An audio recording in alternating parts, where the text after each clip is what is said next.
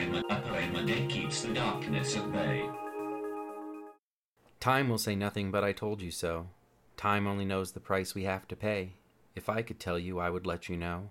If we should weep when clowns put on their show, if we should stumble when musicians play, time will say nothing but I told you so. There are no fortunes to be told, although, because I love you more than I can say, if I could tell you, I would let you know. The winds must come from somewhere when they blow. There must be reasons why the leaves decay. Time will say nothing but I told you so. Perhaps the roses really want to grow. The vision seriously intends to stay. If I could tell you, I would let you know. Suppose the lions get up and go, and all the brooks and soldiers run away. Will time say nothing but I told you so? If I could tell you, I would let you know. That was But I Can't by W.H. Auden. My name is Jensen. Welcome to episode 12 of A Poem a Day Keeps the Darkness at Bay. Wystan Hugh Auden was born February 21st, 1907 in York, England. He grew up in a middle-class family and went to university at Christ Church College, Oxford. He moved to the United States in 1939 and spent time teaching in American universities. In 1946, he became an American citizen.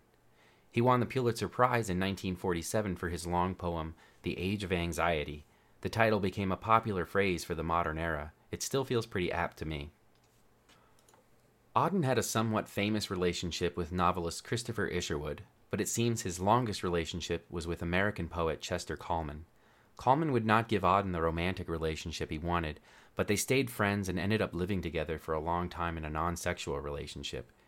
Auden died in Vienna on September 29, 1973, a few hours after reading his poems at the Austrian Society for Literature. I'll leave you with the poem Refugee Blues, which I think has wisdom useful to our own times. Thanks for listening. Say, this city has 10 million souls. Some are living in mansions, some are living in holes. Yet there's no place for us, my dear, yet there's no place for us.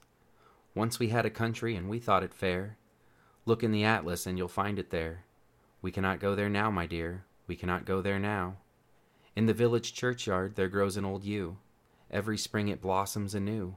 Old passports can't do that, my dear, old passports can't do that. The consul banged the table and said, if you've got no passport, you're officially dead. But we are still alive, my dear, but we are still alive. Went to a committee, they offered me a chair, asked me politely to return next year. But where shall we go today, my dear, but where shall we go today? Came to a public meeting, the speaker got up and said, if we let them in, they will steal our daily bread. He was talking of you and me, my dear, he was talking of you and me. Thought I heard the thunder rumbling in the sky. It was Hitler over Europe saying they must die. Oh, we were in his mind, my dear. Oh, we were in his mind. Saw a poodle in a jacket fastened with a pin. Saw a door opened and a cat let in. But they weren't German Jews, my dear. But they weren't German Jews. Went down to the harbor and stood upon the quay. Saw the fish swimming as if they were free. Only 10 feet away, my dear. Only 10 feet away. Walked through a wood, saw the birds in the trees. They had no politicians and sang at their ease. They weren't human race, my dear, they weren't the human race. Dreamed I saw a building with 1,000 floors, 1,000 windows and 1,000 doors. Not one of them was ours, my dear, not one of them was ours. Stood on a great plain in the falling snow. 10,000 soldiers marched to and fro, looking for you and me, my dear, looking for you and me.